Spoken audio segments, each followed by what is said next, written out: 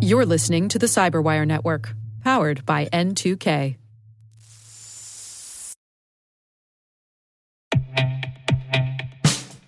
And now, a message from Cyberbit. Mastering cybersecurity is like mastering a sport.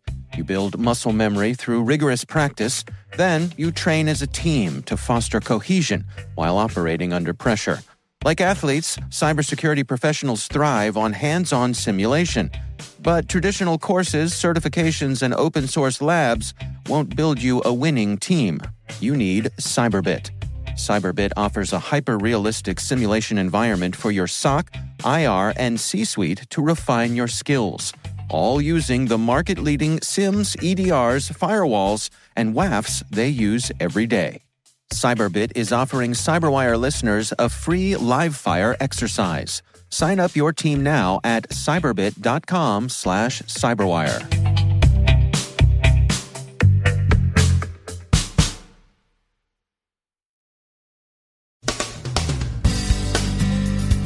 Microsoft buys GitHub for $7.5 billion. VPNFilter seeks to reestablish itself.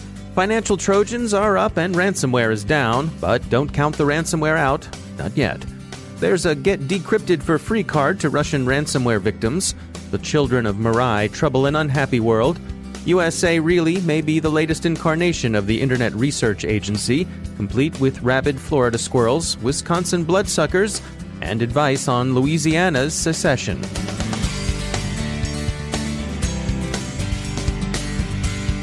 From the Cyberwire studios at Data Tribe, I'm Dave Bittner with your Cyberwire summary for Monday, June 4th, 2018. We begin with some major industry acquisition news. Weekend rumors that Microsoft was in talks to buy open-source code repository GitHub were borne out this morning. Speculation about price ran to around $5 billion. This morning, Redmond announced that Microsoft had indeed made that acquisition, but not for $5 billion. Rather, GitHub went for a cool $7.5 billion in stock, about $2.5 billion more than already overheated rumor had predicted. Some observers see the move as representing for Microsoft a kind of return to its developers' roots. Developers in general have shown a mixed reaction, with many predictably responding to the news in a Martians have landed and the man is out to get you mood. Rival platform GitLab saw a considerable immigration of projects on Sunday as rumors of the deal spread. Microsoft itself expects a good bit of churn as it integrates this acquisition. The VPNFilter bot masters may be attempting to reconstitute their botnet. Researchers at security companies Jask and Grey Noise reported late Friday that the threat actors behind the first round of infestations are working to herd another set of routers. In an attempt to work around the US FBI's sinkholing of the To Know All domain, they're actively scanning MikroTik routers with port 2000 exposed online, and they're looking only for routers in Ukrainian networks. The focus is unsurprising, given that the threat actor in question is widely believed, on compelling if circumstantial evidence, to be Fancy Bear, also known as APT-28, also known as Russia's GRU. The interest in Ukrainian targets is significant, but no one in any country should be blasé about the possibility of router infection. The FBI's advice remains good, and the Bureau regards this episode as a teachable moment. As Symantec's Vikram Thakur told Dark Reading, the Bureau is, quote, trying to get the word out that people should reboot their routers and set up regular routines for doing firmware upgrades, end quote. So cycle power on your Soho router and update your firmware. The seesaw of criminal practice currently seems to be tilting financial Trojans up and ransomware down. Ransomware is, of course, still significant. Alien Vault notes that the Satan ransomware family has adopted new approaches to spreading itself, some of them involving the Shadow Broker's Eternal Blue exploit. And where are the Shadow Brokers these days? It's been a while since they've been heard from. In another ransomware development that affords some insight into the complex relationship between ransomware extortionists and either national pride or relationships with national security services, the authors of the SIG-run ransomware are offering free decryption to Russian users. They try to avoid infecting Russian users by the rough and ready method of detecting a Russian keyboard, but sometimes things happen. So what would cost an American user about $2,500 in Bitcoin or Dash, a Russian user can get for free. Bleeping Computer consulted the Malwarebytes security researcher who noticed the discount. He told them that the SIG-run hoods are also willing to help out Ukrainian users. The Ukrainian Cyrillic keyboard layout is sufficiently different from the Russian to permit a normal infection rate in Ukraine. Best not to get infected in the first place, so click with caution and treat email attachments with due suspicion. And should you wind up infected with SIG-run or any other ransomware variant, your best assurance of resiliency and ability to recover is regular, secure backup. NetScout Arbor reports that criminals continue to make extensive use of evolved forms of Mirai for denial-of-service attack flavors Satori, GenX, OMG, and Wicked. Satori added remote code injection exploits. GenX relies on external scanning and exploitation tools. OMG added HTTP and SOX proxies. And Wicked, the latest evolution, has moved from credential scanning to RCE vulnerability scanning. FireEye says a new site that popped up last month, USA Really, is in fact a Russian information operation run out of the same building in St. Petersburg that housed the famous internet research agency Troll Farm.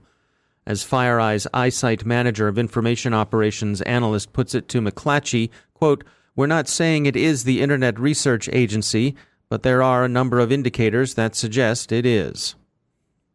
Some of the features are charmingly bizarre. For example, blood-sucking monsters invade Wisconsin. The denizens of Milwaukee will recognize this as a reference to what are normally called mosquitoes. Louisiana ought to secede again, on account of if it were a country, it would have the 45th largest economy. Rabid squirrels are infesting Florida, possibly an homage to Peter Singer's famous ruminations about the squirrel threat to the power grid, and so on. But the intent is thought to be malign erosion of such civic trust that Americans may still enjoy, or so we hear. USA Really popped up on May 17th. It had a Facebook page until reporters asked Facebook Friday, "Hey, how about it?" At which point Facebook took them down. They've still got their Twitter feed, at least the last time we checked. Their come-on is mistrust. Don't get your news from the mainstream media or their puppets in the political classes. If you want the skinny on the rabid squirrels, the deep state's not going to come clean with you. But while the boys and girls on Savushkina Street talk Russian among themselves, they'll talk straight to you. Or so they say.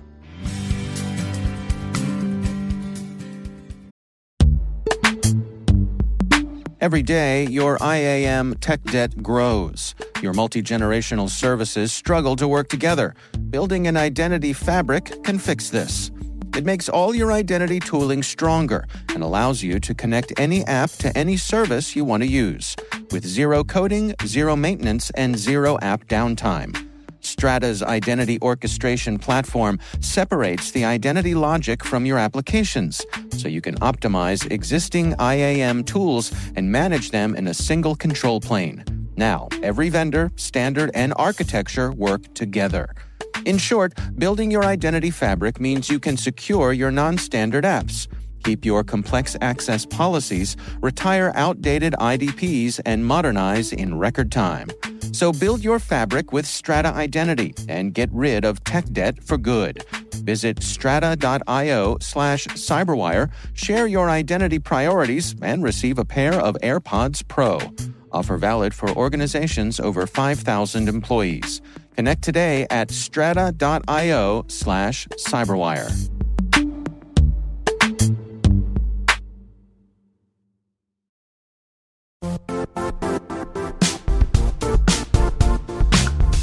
The IT world used to be simpler. You only had to secure and manage environments that you controlled. Then came new technologies and new ways to work. Now, employees, apps, and networks are everywhere. This means poor visibility, security gaps, and added risk. That's why Cloudflare created the first-ever connectivity cloud. Visit cloudflare.com to protect your business everywhere you do business.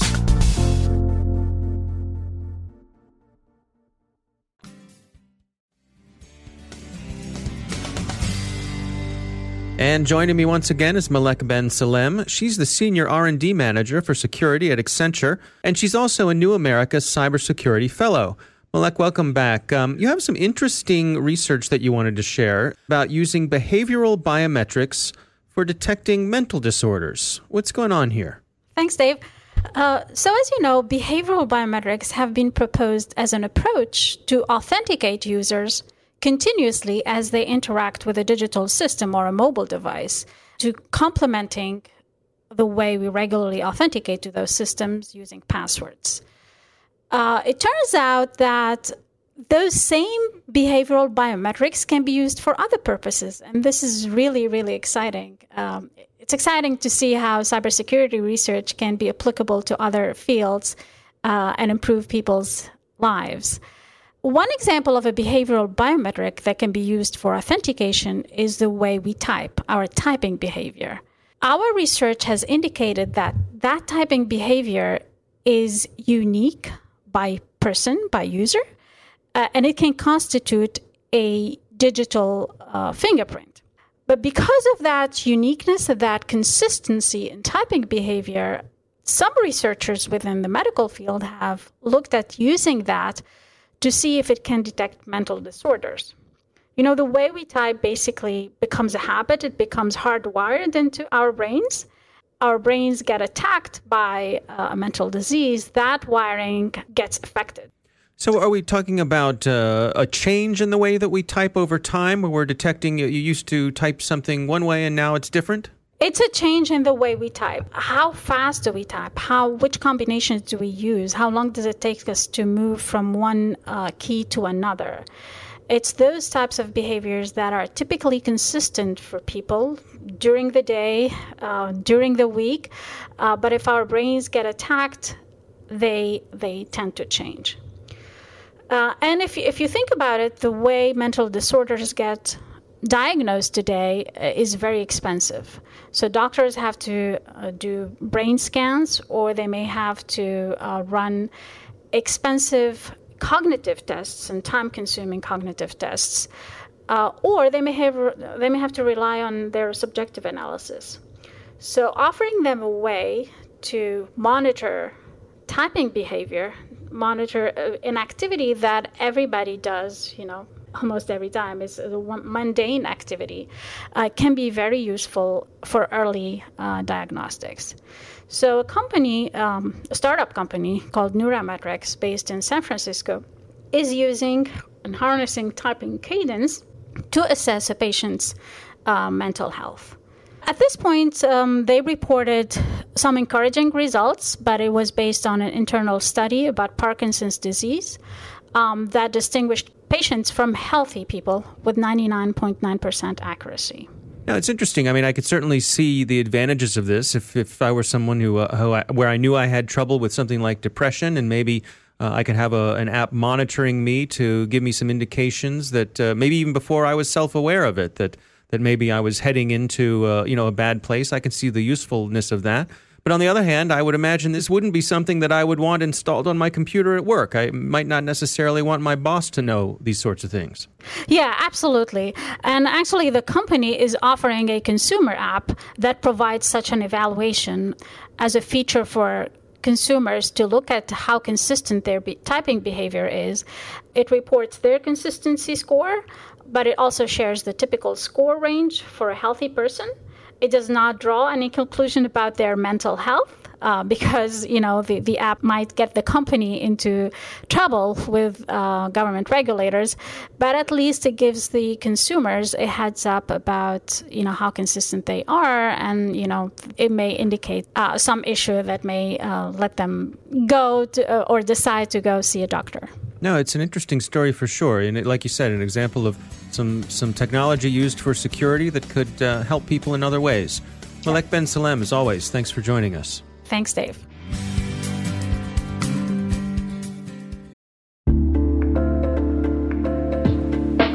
Are lengthy security reviews pulling attention away from your security program? With the largest network of trust centers, Vanta can help you streamline security reviews to win customer trust, save time, and close deals fast. Proactively demonstrate security by showcasing key resources like your SOC 2 or ISO 27001 and provide real-time evidence for passing controls. And when a security questionnaire is required, Vanta takes the first pass for you. Visit vanta.com/cyber to take a self-serve tour. That's vanta.com/cyber.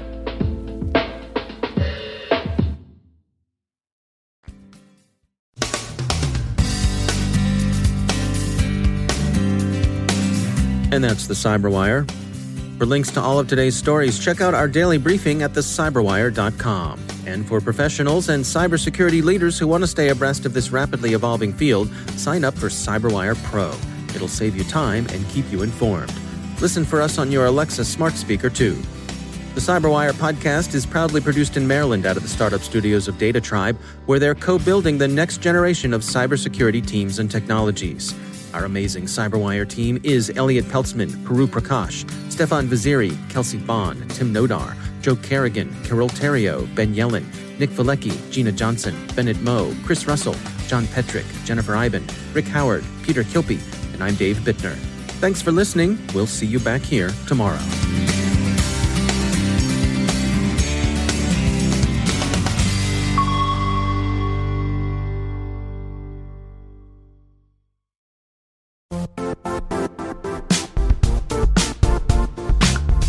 And now, a word from our sponsor, Zscaler, the leader in cloud security. Cyber attackers are using AI in creative ways to compromise users and breach organizations.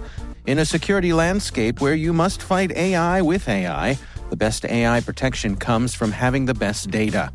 Zscaler has extended its zero-trust architecture with powerful AI engines that are trained and tuned by 500 trillion daily signals. Learn more about Zscaler Zero Trust Plus AI to prevent ransomware and AI attacks. Experience your world secured. Visit zscaler.com/zerotrustai.